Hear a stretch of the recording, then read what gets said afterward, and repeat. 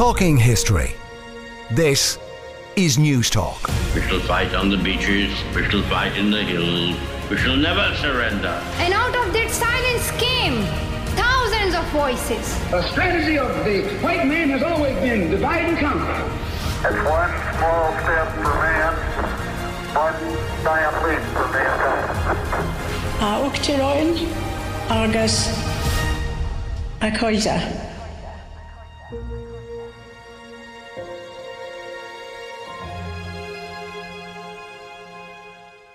Good evening and welcome. We're talking history on News Talk 106 to 108 with me, Patrick Geoghegan. In tonight's show, we're investigating the assassination of Sir Henry Wilson and how it helped trigger the Irish Civil War. Then later in the show, we'll be finding out about the most powerful woman in Europe in the 18th century, the Austrian Empress Maria Theresa, and we'll be discovering how the reality of her life was very different from the idealised image presented to the public. You can email us your thoughts and views, talkinghistory@newstalk.com, and we'd love to hear from you. Last week we investigated the history of the CIA on this, the 75th anniversary of its founding, and also heard about the AIDS epidemic of the 1980s and its impact on Ireland and Western Europe. If you want to listen back to this or to any of our older shows, just go to the News Talk app powered by Go Loud, our website newstalk.com, or wherever you download your podcasts. We begin tonight's show with the life and death of Sir Henry Wilson. On the 22nd of June 1922, Sir Henry Wilson, the former head of the British Army, was shot and killed by two IRA men in what was the most significant political murder to have taken place on British soil for more than a century. The assassination triggered the Irish Civil War, which cast the darkest of shadows over the new Irish state.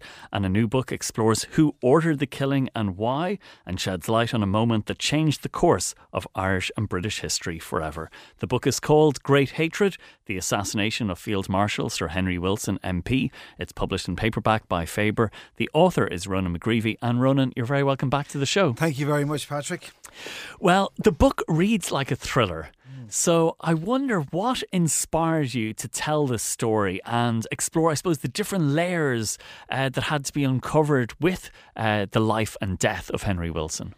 Well, Patrick, I came to this story through a process of serendipity. My previous book, Wherever the Firing Line Extends, Ireland and the Western Front, the final chapter is about a guy named Robert Armstrong, who was a First World War veteran who became a gardener with the Imperial War Graves Commission, or the Commonwealth War Graves Commission, after the First World War. But during the Second World War, he used his status as a gardener to work with the French resistance, and he was captured by the Germans and sentenced to death. That sentence was commuted to life imprisonment, but he died in a German prisoner of war camp in 1944.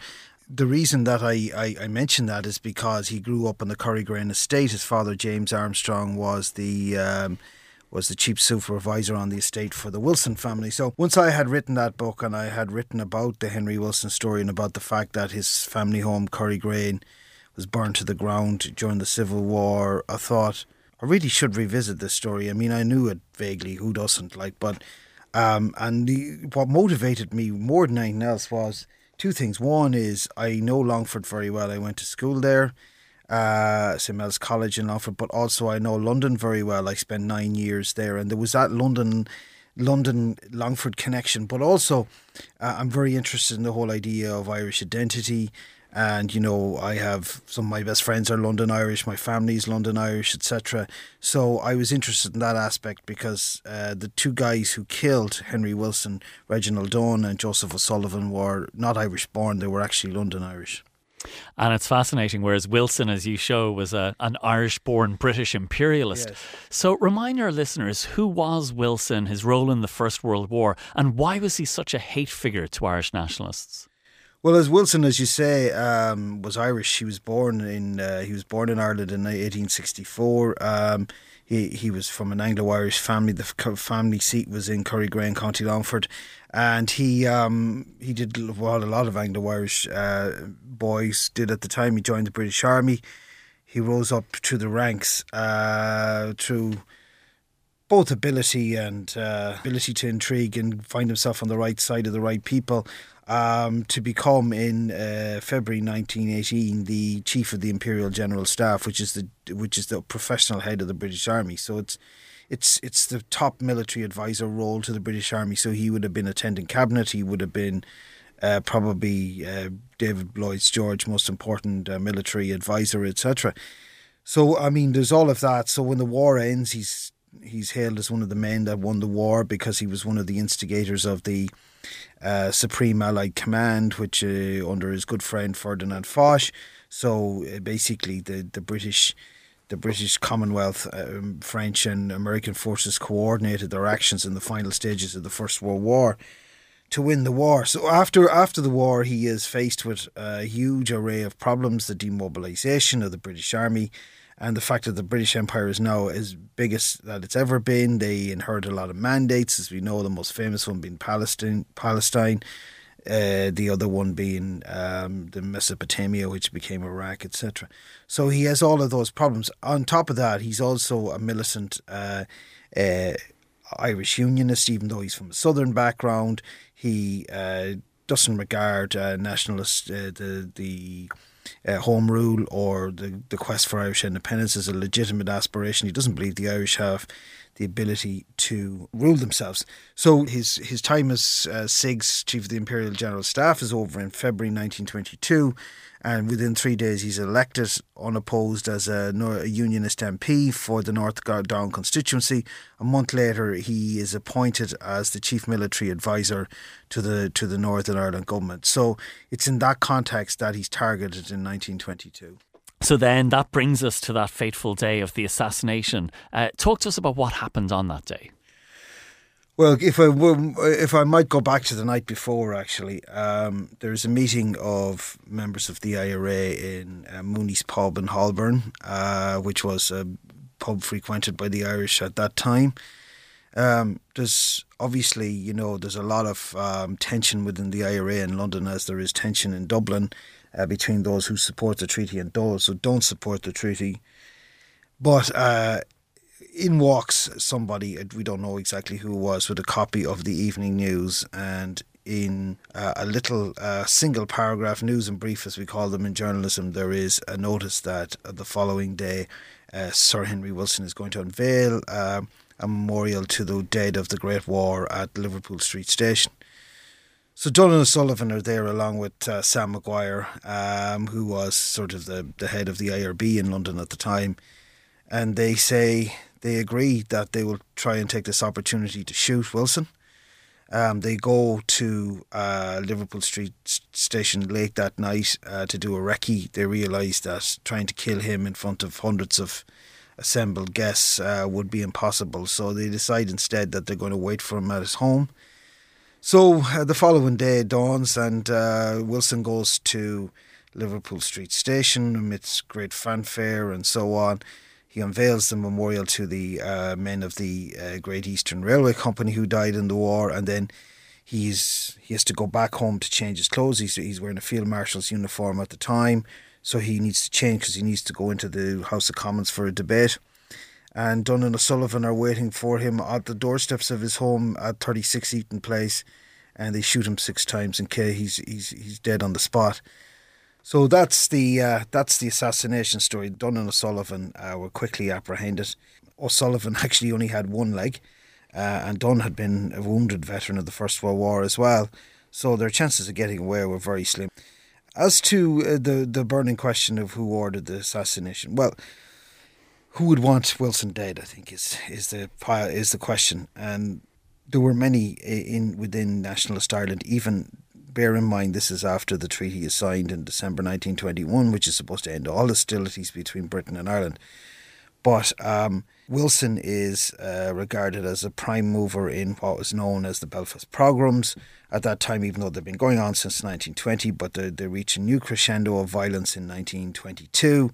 He is associated with the Special Powers Act, which is the act that gives the Northern government the powers to intern people without trial, which they used then, and they used in 1971 during the internment. So Wilson is associated with the worst excesses of the sort of B specials, as they were at the time, targeting Catholic civilians.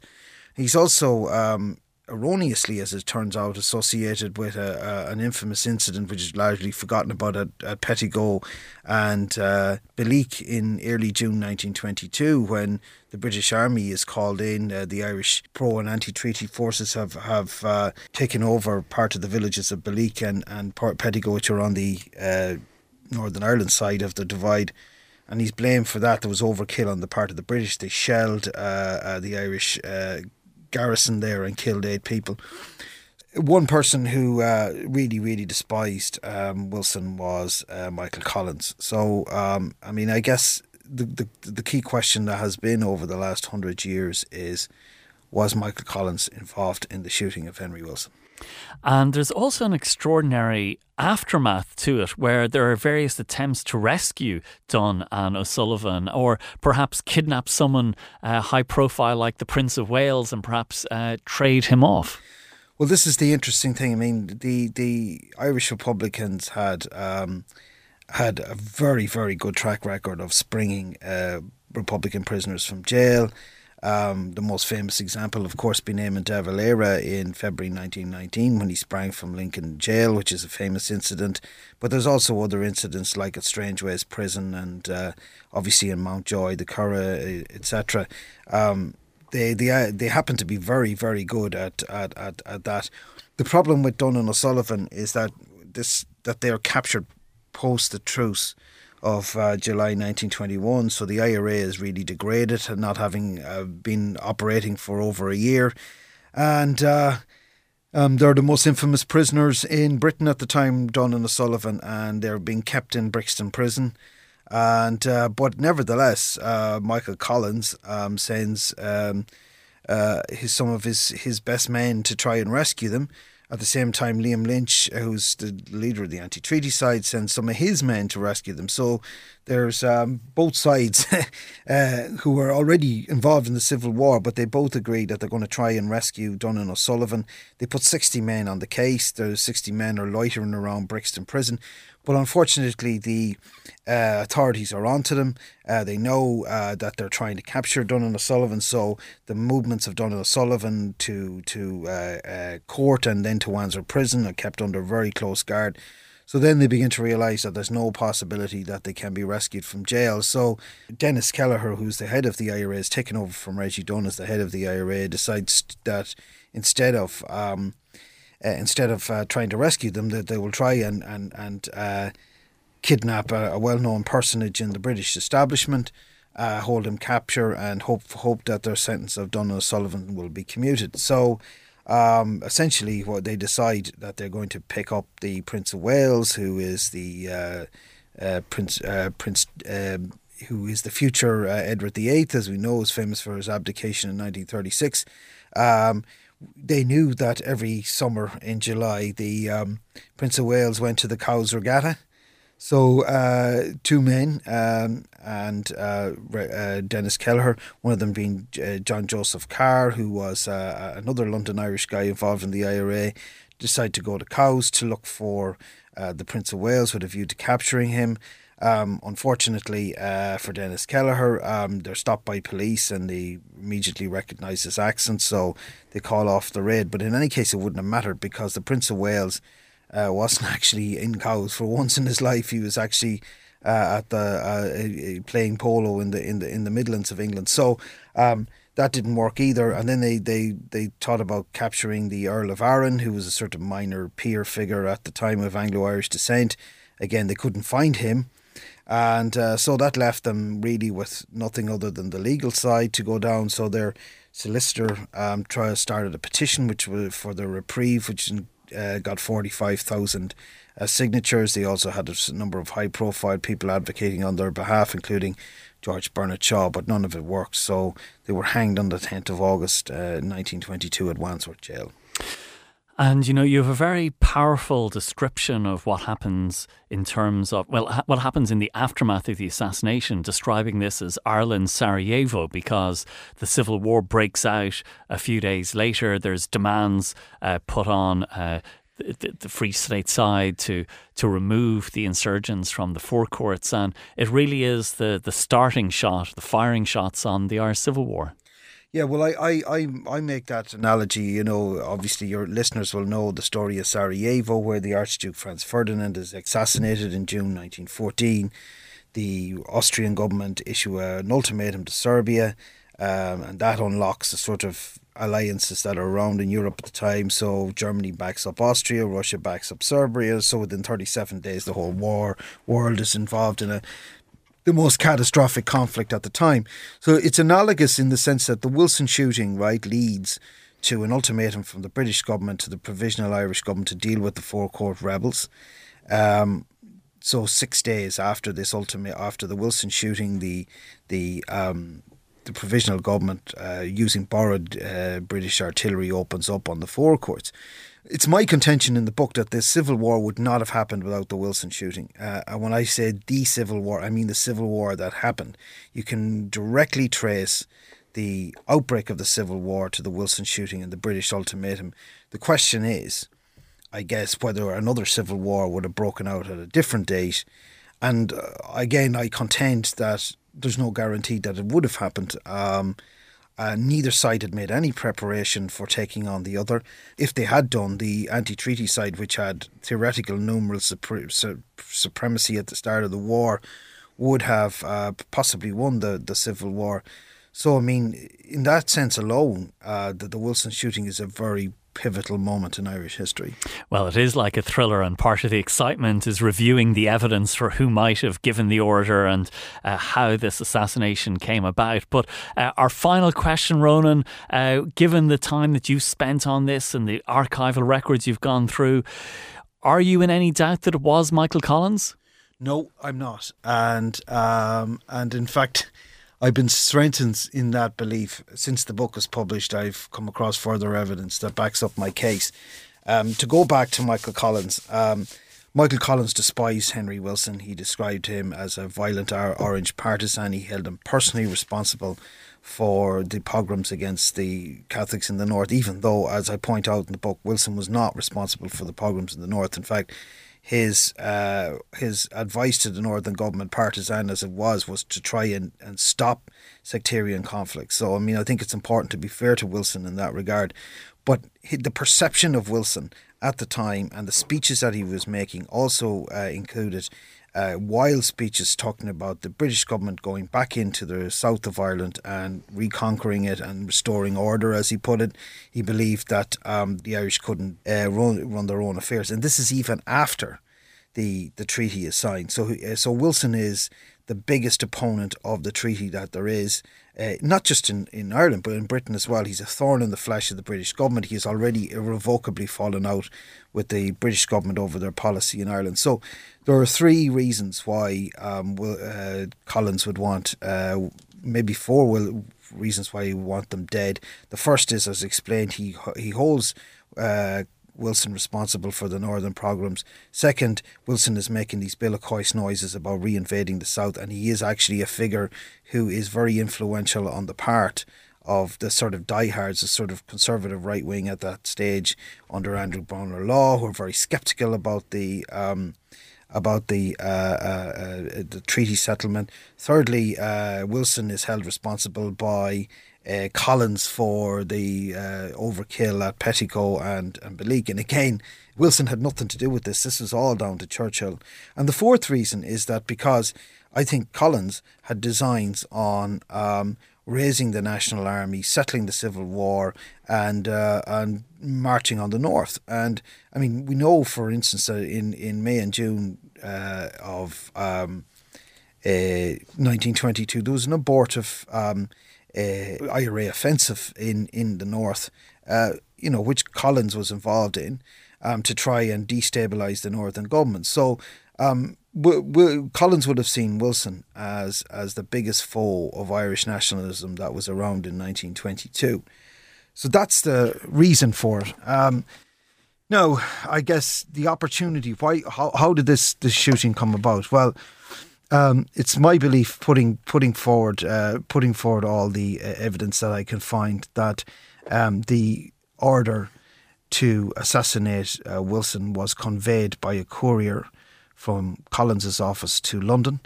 that courier met Liam Tobin in London, and Liam Tobin conveyed the message to Sam Maguire, who was the head of the Irish Republican Brotherhood, who in turn conveyed that message to Reggie Dunn, who was at that time the officer commanding the IRA in London. Again, like, I have a lot of evidence in my book to back that up. So, I mean, I think you'll need to read my book to find the evidence, but I do believe that Collins was ultimately responsible for this shooting. Well, it's a fascinating story, and it's told so brilliantly in the book. It's called Great Hatred, The Assassination of Field Marshal Sir Henry Wilson MP. It's published in paperback by Faber. The author is Ronan McGreevy. And Ronan, thanks so much for joining us tonight. Thank you, Patrick, very much. We'll be back with more Talking History on News Talk right after this. Talking History on News Talk. Well, welcome back to Talking History. Maria Theresa was once the most powerful woman in Europe. At the age of 23, she ascended to the throne of the Habsburg Empire, a far-flung realm composed of diverse ethnicities and languages, beset on all sides by enemies and rivals.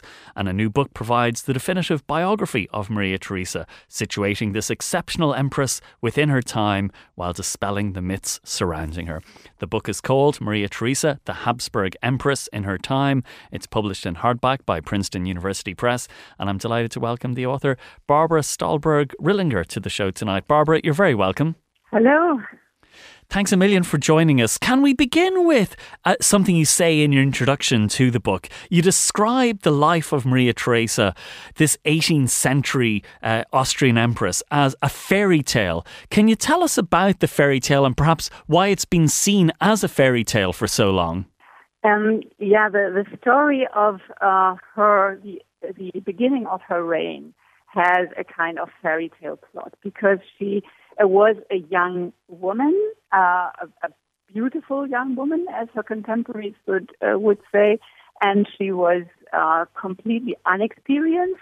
And as soon as she had ascended to the throne, a couple of enemies or a couple of neighbors tried to distribute her lands among them.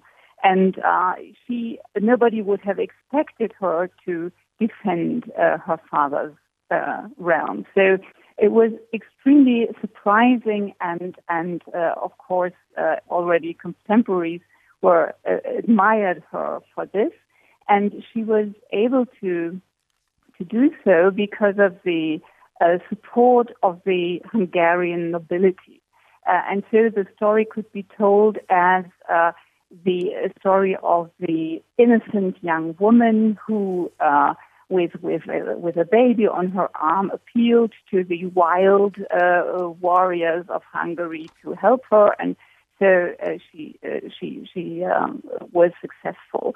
And in the end, after she had waged war for 8 years to defend her lands, she started to reform her countries in a very fundamental way, and as historians would put it, was very successful in this.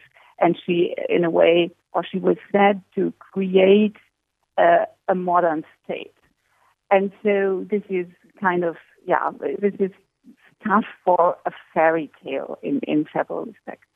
And you describe it's very interesting, the gender issues, these male fantasies that certain men like to look at Maria Theresa because they were able to maybe point to her as the exception that proves the rule, that she was different from other women, and they were able to almost project their own fantasies and beliefs onto her. Yes, of course. I mean, she turned upside down the gender roles of the time and even more of the 19th century. And it's interesting to see the way this Austrian War of Succession was depicted in the first place by contemporaries, namely as a rape. You would call it a kind of Me Too story today. All the neighboring princes would try to rape her, and so it was depicted in broadsheets at the time. But when she was successful in defending her countries, this turned upside down, and she was depicted as the one who put on the breeches of of her neighboring princes. Yeah? She puts on the breeches. So she turned upside down the generals because she was the one who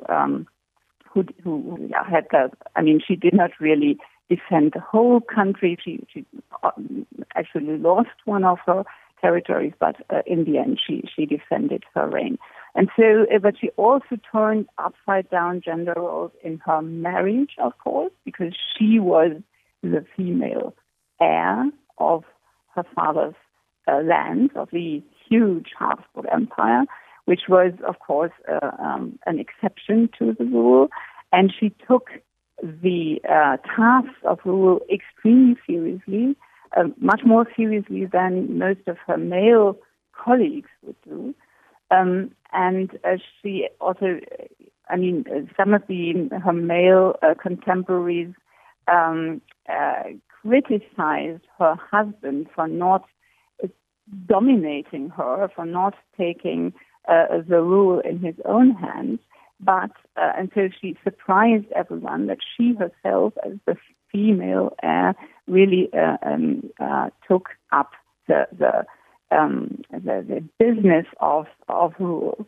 And one could say a lot about the way she coped with this specific situation, and the Habsburg court coped with that, because female rule was seen as a kind of defect, and it had to be compensated. And there were several ways how she compensated this defect, opposite ways to cope with that. For example, first of all, she was crowned king and not queen of Hungary and of Bohemia, her most important land. So and that was on purpose, because she in the ritual of coronation, she practiced everything as a male heir would do, and that was absolutely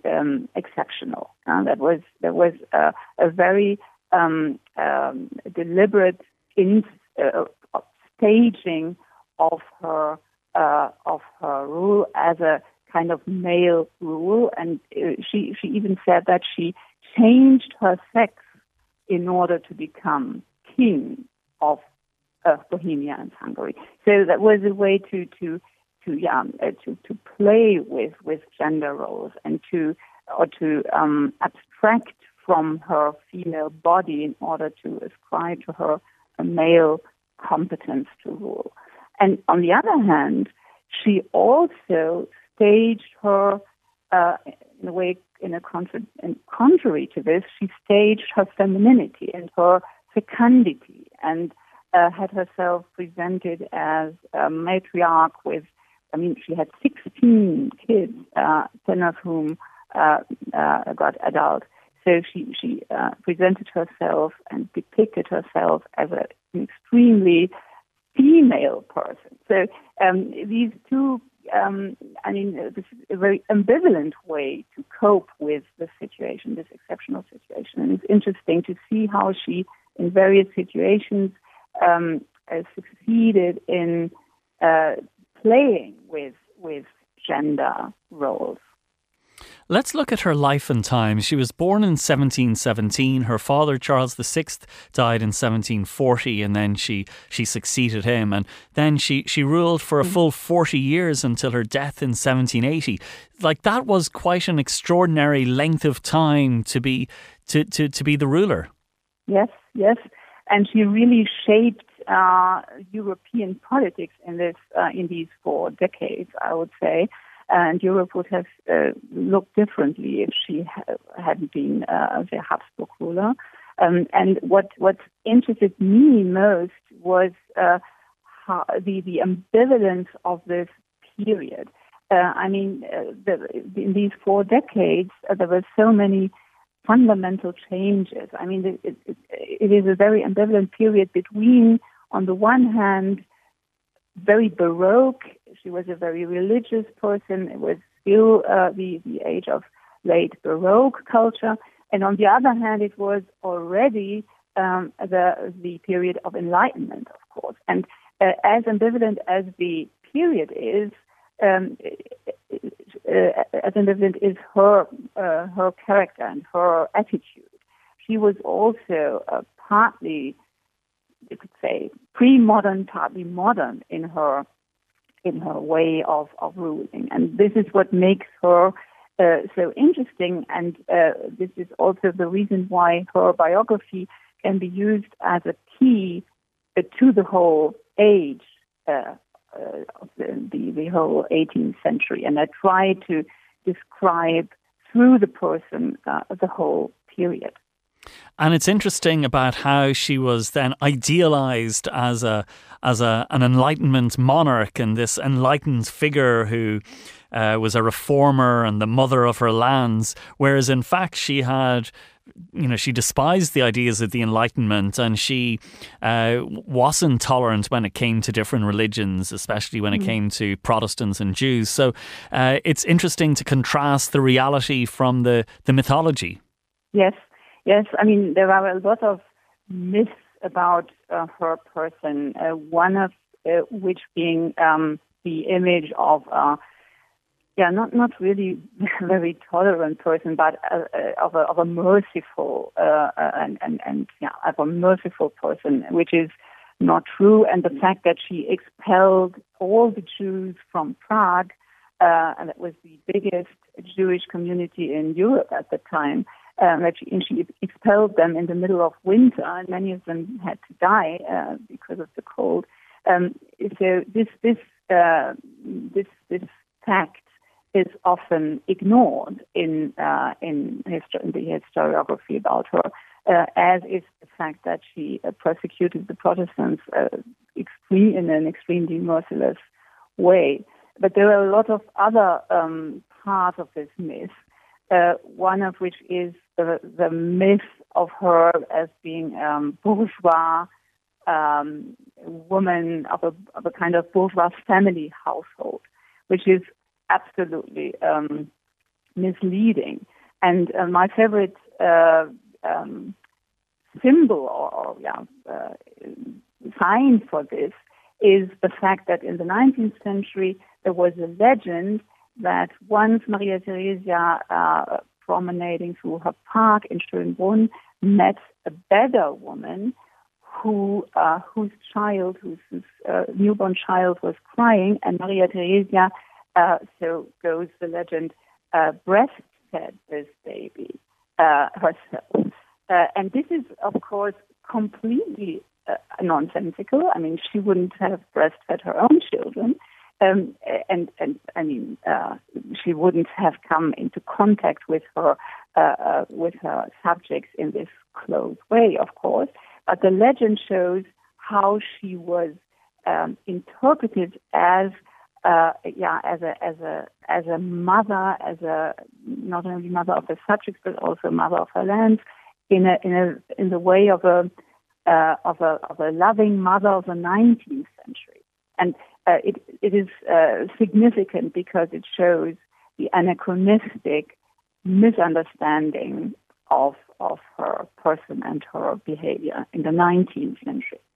And what was she like as a mother to her own children? Because you mentioned having 16 children. One of her most famous children, of course, was the later Queen of France, Marie Antoinette.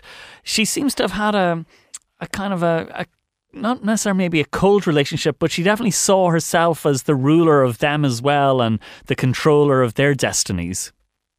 Yes. This is extremely interesting.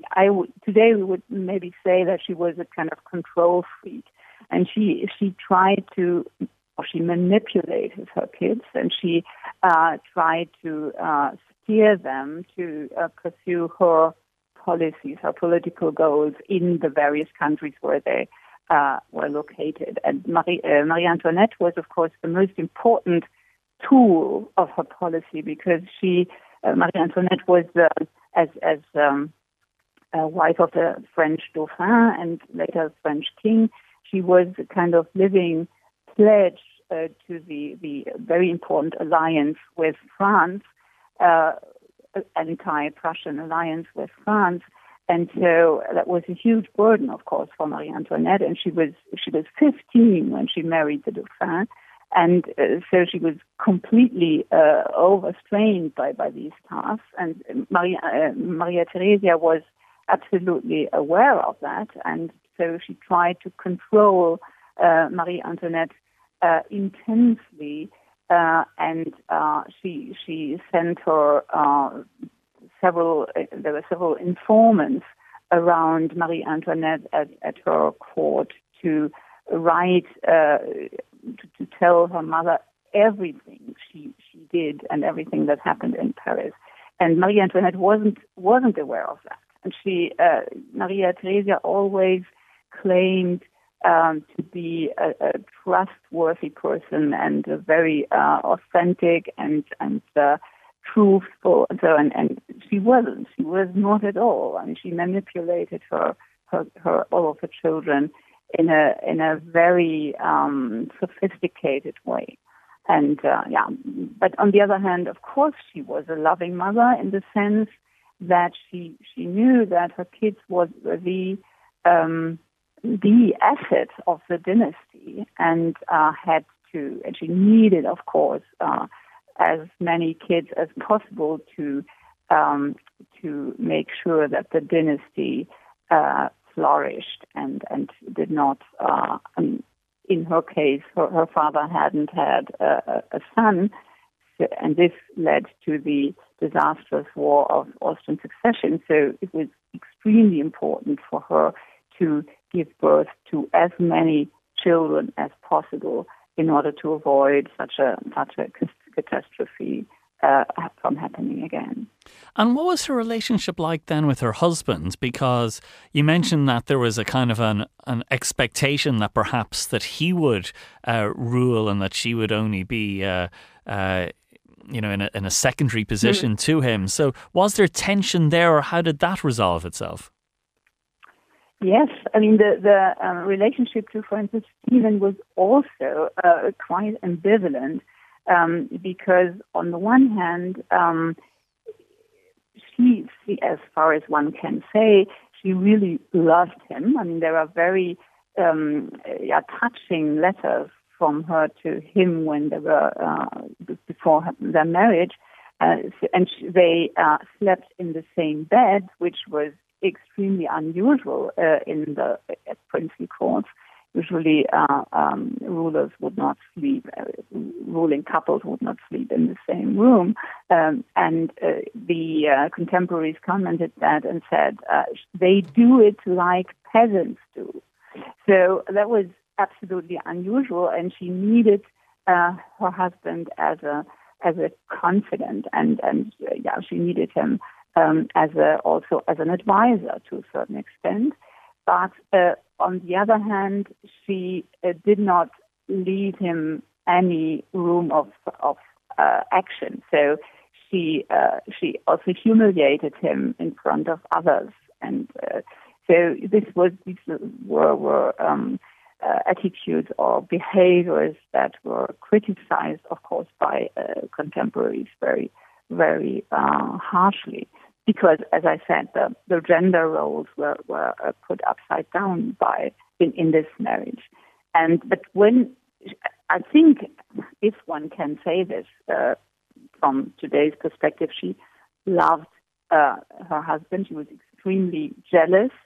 She tried to control also him, not only her kids but also her husband. And when he died, she changed her life completely. She never recovered from this event. She led the life of a widow, and she retired from the court. She became even more religious, even more pious than she had been before.